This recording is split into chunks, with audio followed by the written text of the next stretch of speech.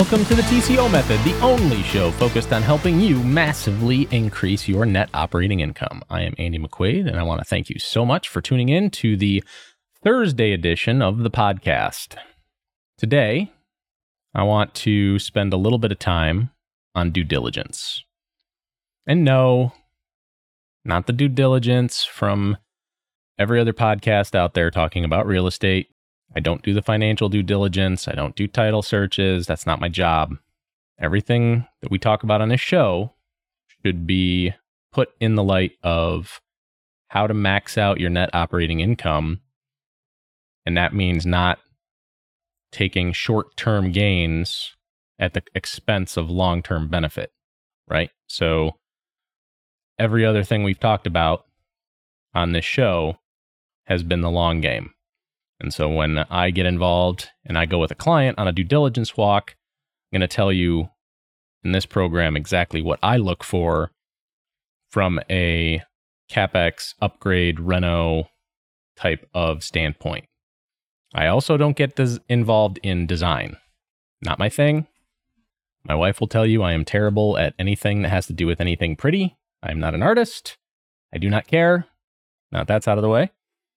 Let's talk about the due diligence that I look for. So when I get involved in a project, usually it's pre-purchase. Sometimes it's after purchase, but right before renovations, CapEx, construction, whatever you want to call it, begins. So when I walk, I look at everything in a unit from a, how is this working? Just because it's there doesn't mean it's okay. And where's the hidden cost baked into product XYZ, right? Because when we're in the beginning of a CapEx project or a reno, it's exactly where you want to be when you're looking to start something with the TCO method to get your best bang for your buck. TCO method works everywhere, but the bang for your buck comes when you're already going to replace something or you're already in process and spending the labor to be there. But you're going to maybe spend a little bit more on certain things to reduce your operating costs on maintenance, utilities, overhead down the road. So with that being said, let's get started. All right, so typically, we're going to start doing any type of due diligence walk from the stuff I handle, right? I already said I don't do the financial stuff. I don't do the numbers. I don't look at leasing. I don't look at verifying the trailing 12. I don't look at verifying rent rolls. That is not what I do. All of that stuff should be done either by you or someone else on your team. And everything we talk about, like always, you need to understand the numbers so you can do the trust but verify thing. You don't have to understand every single step of the process and know every single detail. You do have to look at what you get submitted on a report after a due diligence walk and be able to interpret what it means to you and your business and whether or not the numbers are going to work. Okay? So the first thing we do, we start outside, right? We look at the lot and grounds, whatever it is, multifamily, single family, office, it doesn't matter. What condition is the parking lot in? How much meat is left in it before you have to do any type of repair? How's the drainage look? Is there drainage? Are they intact? Is water flowing across the middle of it where there should be a culvert to, is it going to wash the road out in however long? Like, these are all things you need to look at. If you're not comfortable looking at grading, looking at slopes and angles, and managing that part of the analysis, then you need to bring somebody in who is. Because all that stuff is super important because parking lots are expensive. Like, they're one of the most expensive repairs that you can make, which is why good maintenance on them, good preventive maintenance on them is so important. In the Northeast, they take a lot of abuse from salt, and they're usually blacktop. They're usually not concrete because of the salt use up here and the fact that you get that whole freeze thaw expansion contraction that breaks them up, which is where the maintenance comes in. You need to make sure that they're getting sealed regularly, like 2 to 4 years, maybe 5 on an outlier. Any longer than that, and you're going to start to really degrade it. You're going to shorten the amount of time that that blacktop is good for, just based on the issues we have with winter up here.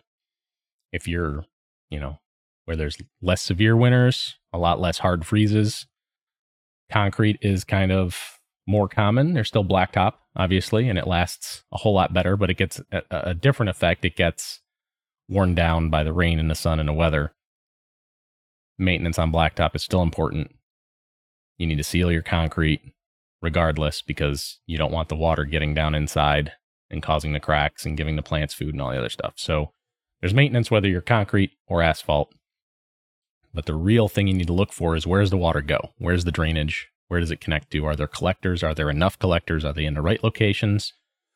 Do the driveways slope to the collectors? Are the collectors level with the top of the pavement and driveway, so that they're not bottoming people's vehicles out when they go over the top of them? Right? There's a difference between a good collector and a pothole that happens to have a collector at the bottom of it. All those things are important because they drive curb appeal. A little bit of a safety thing if people have lowered cars, lowered trucks. But functionally, the whole job of those collectors and that drainage system is to take the water away from the properties where people live. You don't want water issues going to your foundations, especially on these older properties that don't necessarily have good drainage.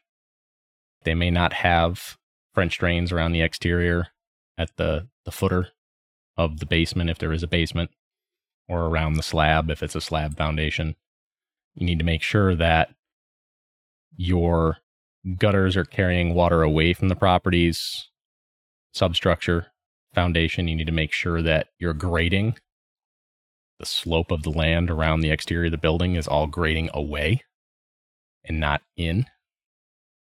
Because when it rains, if it's grading in, you're going to have water intrusion issues. Even with good drainage, it's still going to happen. Because there comes a point when the drainage just doesn't carry it away fast enough.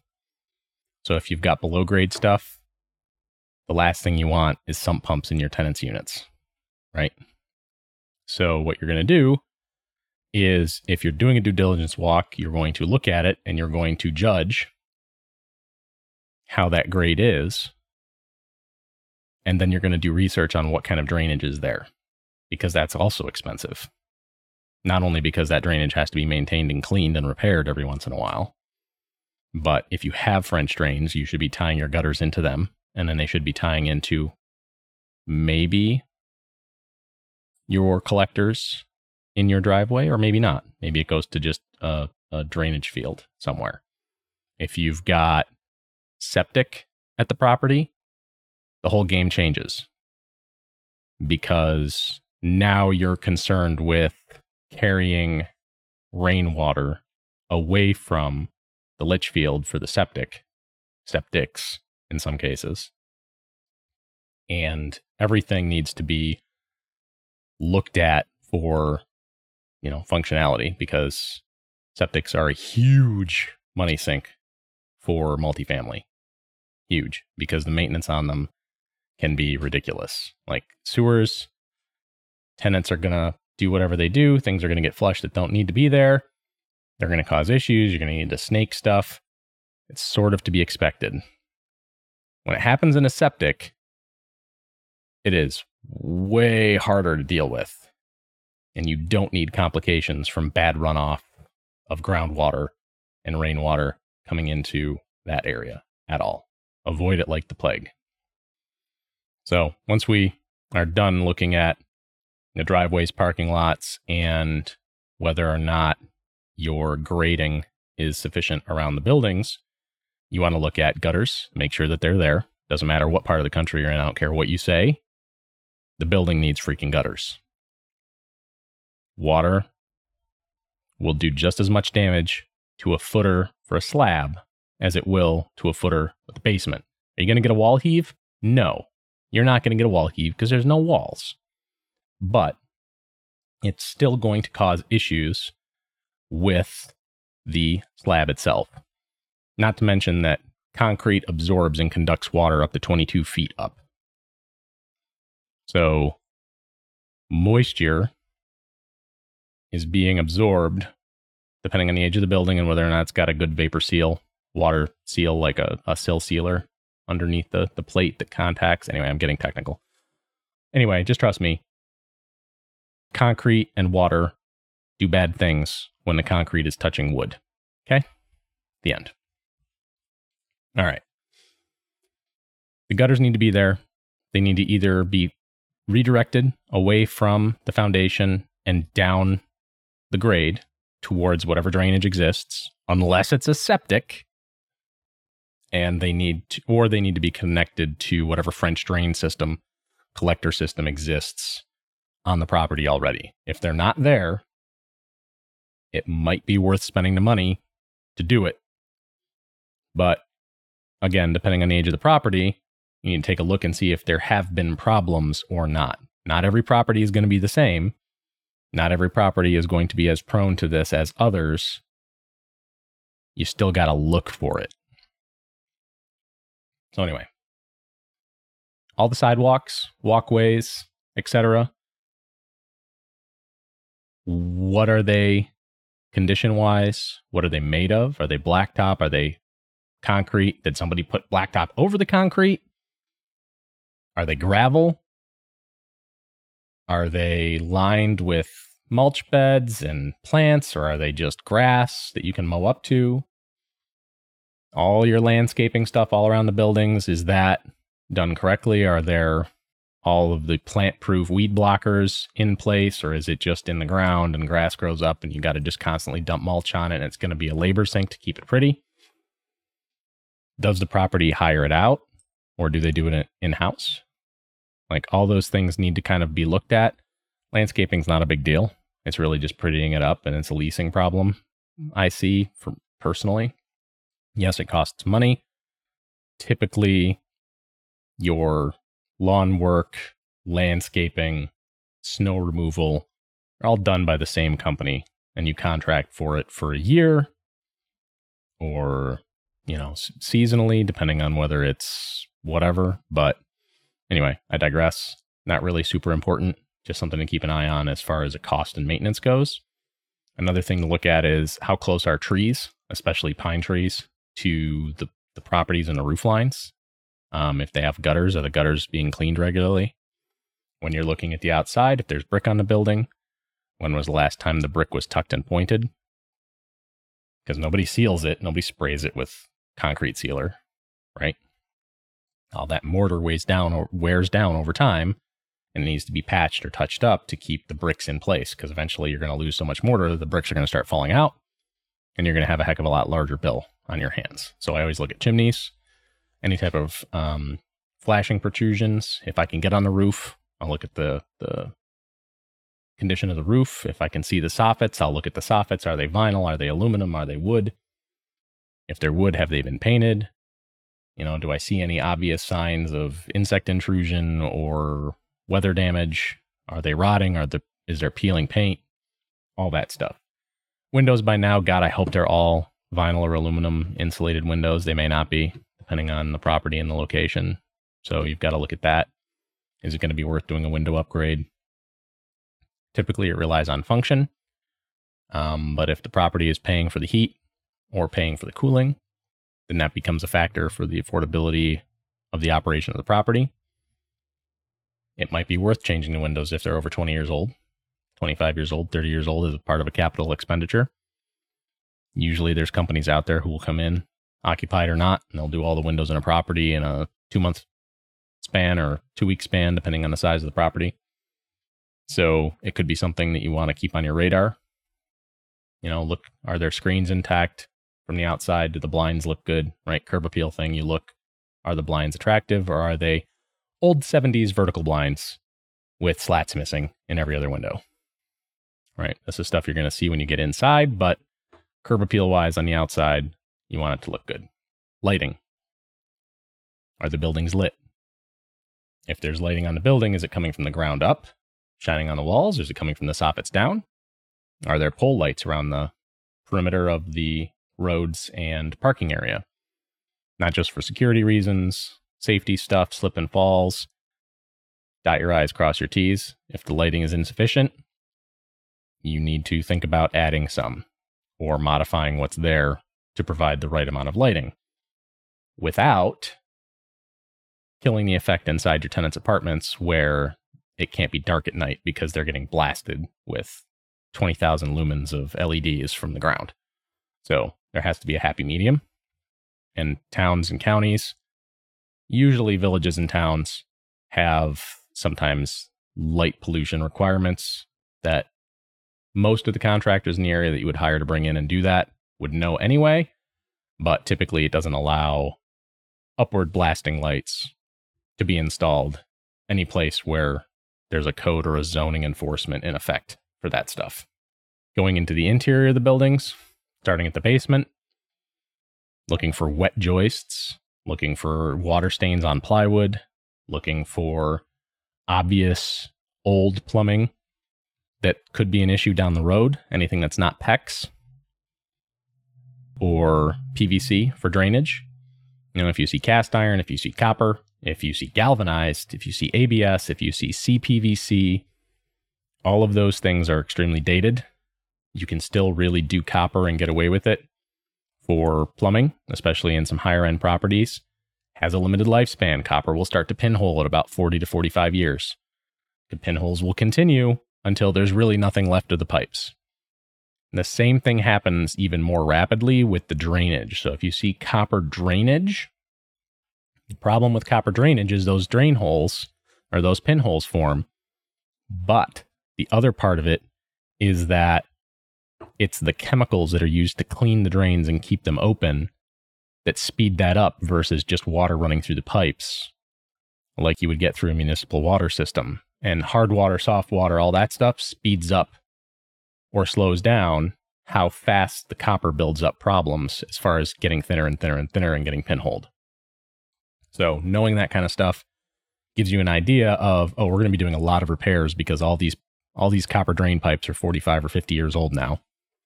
Or all my plumbing is 50 years old and it's all copper, or it's all, galvanized or steel or whatever it is. ABS and CPVC, they're not necessarily a problem. They're a little less forgiving over time as they get hard and brittle and age up. CPVC releases a lot of nasty stuff over time into plumbing, in addition to being a little bit brittle and crappy. If you see stuff, it's not necessarily going to benefit you to continue to replace what's there with existing, number one, because like copper drainage is a waste of money. You use PVC. Number two, CPVC is junk. And number three, ABS is not safe to drink out of either.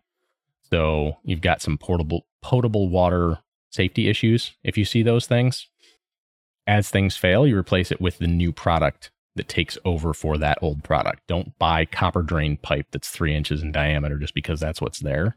Part of the TCO method when you're doing anything is keep it simple, stupid. Simplicity is your friend. Complexity is the enemy of execution. That is like a Tony Robbins thing. Look at hot water tanks, look at ages, look at the plaques, see if there's been regular maintenance or not, if it's been recorded. I doubt it. Most of the utilities in my area do a free hot water tank inspection, free boiler inspection, free furnace inspections because they want to sell tune-ups, but they also want to know how much energy those things are using. Sometimes there's grant programs, sometimes there's not, but they like to keep, a thumb on what's where so they can plan ahead a little bit. I know that sounds unlikely for anything involving any type of government money, but there it is. The hot water tank plaques, the furnace plaques, the boiler plaques, whatever, there's always a space there for when they've been serviced. Most of the time they don't get filled out, so you'll probably have to pull that from whatever maintenance records are available at the property if there are any. But you can get an idea because there's always a serial number and a date of manufacture on those that you can take a cell phone picture of, and it'll give you an idea. And you don't have to take a picture of every single one, randomize it. Just pick and choose, right? But you want to make sure you're looking at the blow-off valves to see if they're leaking. You want to look at the quality of the connections. You want to be looking at the valves and whether they're gate valves or whether they're quarter turn ball valves. Like all that stuff affects the useful life of those products, and you can sort of start to predict what the failures are going to look like. Same thing when you're in a maintenance shop. Ignore the stuff covered in dust. Look at the stuff that is moving. Now, most maintenance shops are in basements. Go figure. When you're looking at their inventory, look for the stuff that doesn't have dust on it, and it could give you a clue as to what they're replacing a lot of. So, if there is a basement, you got to look at the wall for heaves, look at drainage, look for a sump pump, look for standing water, look for mold and mildew. Make sure that you don't have to get a moisture meter and poke the lumber. Like, that's not important, but you need to be looking like under the bathroom penetrations, under the kitchen penetrations for water damage and leaks. So you can remember that when you're in the units you do get access to look for soft plywood from the top when you step on it. You want to look for failed tile. If there's tile, you want to look in the bathrooms at failed caulk. You want to look for all of the things that could add up to issues over time. Because if you find failed caulk or cracked failing tile in one, you're going to find it in others, which means that there's been some sort of neglect on keeping things sealed and tight and clean and nice. And it's always those that go first. Open the cabinets under the sink. Look for water damage and sag in all the cabinetry. 99% of them are going to have something if they're older. But look for actively damp, actively soft stuff now. Look for weird plumbing connections. Look for weird heat connections. Look for weird ductwork routing. All that stuff will cost you more in the long run. Look for bathrooms that don't have vents in them. Look for matching lighting fixtures. Look for matching door hardware for cabinets, entry doors to the apartment, padlocks, deadbolts. All of your interior hardware, see if it all matches, because you're going to get a good idea of the scope of your renovations when you're trying to build curb appeal. If everything's not matching, the chances of you finding something that matches those older things isn't going to be worth the effort. It'll be cheaper for you just to replace everything and make it all match at the time you're doing your reno, because you're going to pay more to match older styles that are now dead or not manufactured as often. What else do you look at when you're doing your due diligence walks? Condition of the cabinets, condition of the drains. If you see those stupid adjustable bathroom drains that have the accordion pipe on them that you can turn, those things are prone to, you're going to be snaking pipes for the rest of your life and using like 47 gallons of Drano a day. Just don't do it. Get somebody in there who knows how to actually use a P-trap or an S-trap and configure it properly, because those things are a cluster and you should never ever have one in an apartment ever, because all it does is spike your expenses. Stop using vanity cabinets that require them. That's one of your lesson plans. But what I look for when I'm in the units, I look at the windowsills, I look for water damage, water infiltration, I look for anything on the venting areas where you've got venting up. Like, does it actually connect to a pipe? Does it go out to a soffit? Does it go out to a wall? Or does it just vent into an open space like an attic or a floor joist? Because you'll see that it doesn't go anywhere. There's no connections. There's no venting at the end. They just vent the moisture into the floor, and then you've got mold and all sorts of other things that you got to watch out for. The latest thing in the last 5 or 10 years has been putting laundry in units that were never intended to have laundry, so venting's been a huge issue. So they're using the condensing dryers. Problem with condensing dryers is they dump the moisture they suck out of the laundry into the apartment.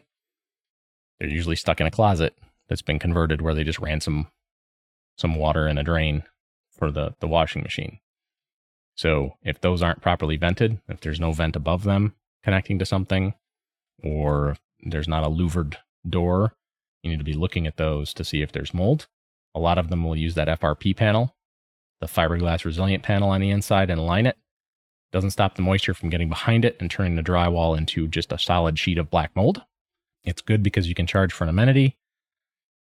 It's bad because mold, lawsuits, exposure. Your mileage may vary depending on what state you're in and whether or not those lawsuits get any traction.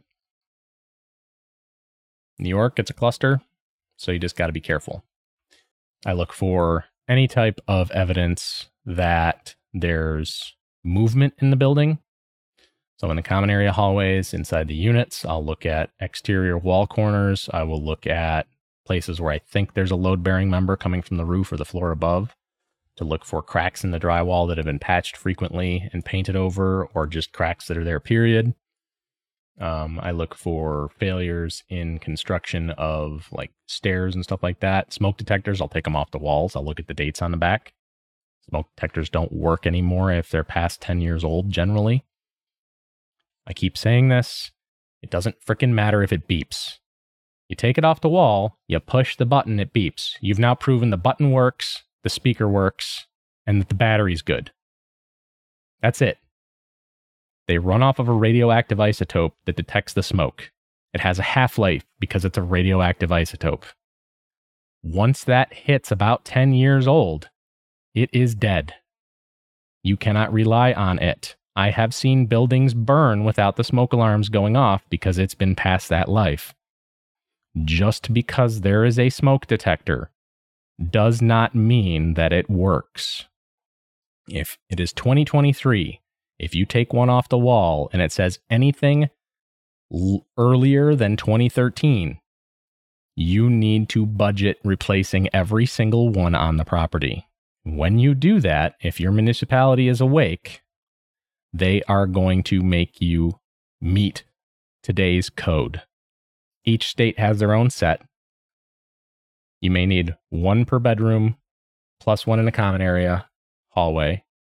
You may need a CO detector if there's any type of natural gas or propane coming into those units or into the building, period. At least one per apartment that is hardwired interconnected. So the expense is not insignificant, especially if there's no interconnection between them and there's a lot of units in there. It can be tens of thousands of dollars to do that.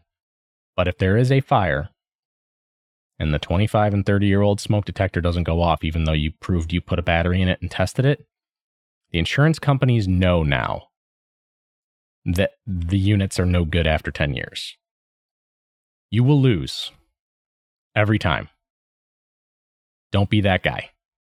What else do I look for? I don't know. There's a bunch of stuff. We're coming up hard against time. I might have to do another episode on this. But when I look at due diligence, I go in as a subject matter expert on product and total cost of ownership to operate that product.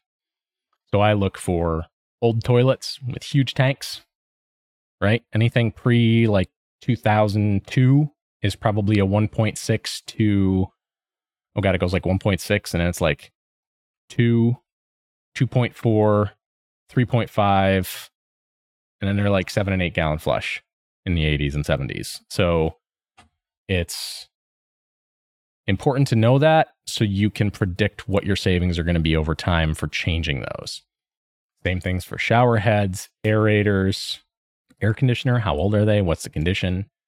Is it going to need to be replaced? Is it running on 220 or 120 or 240 or 120, whatever? How do the breakers look? Are the breaker panels like fire starter panels from Federal, or are they Square D or Cutler Hammer? Little things that involve a little bit of technical knowledge.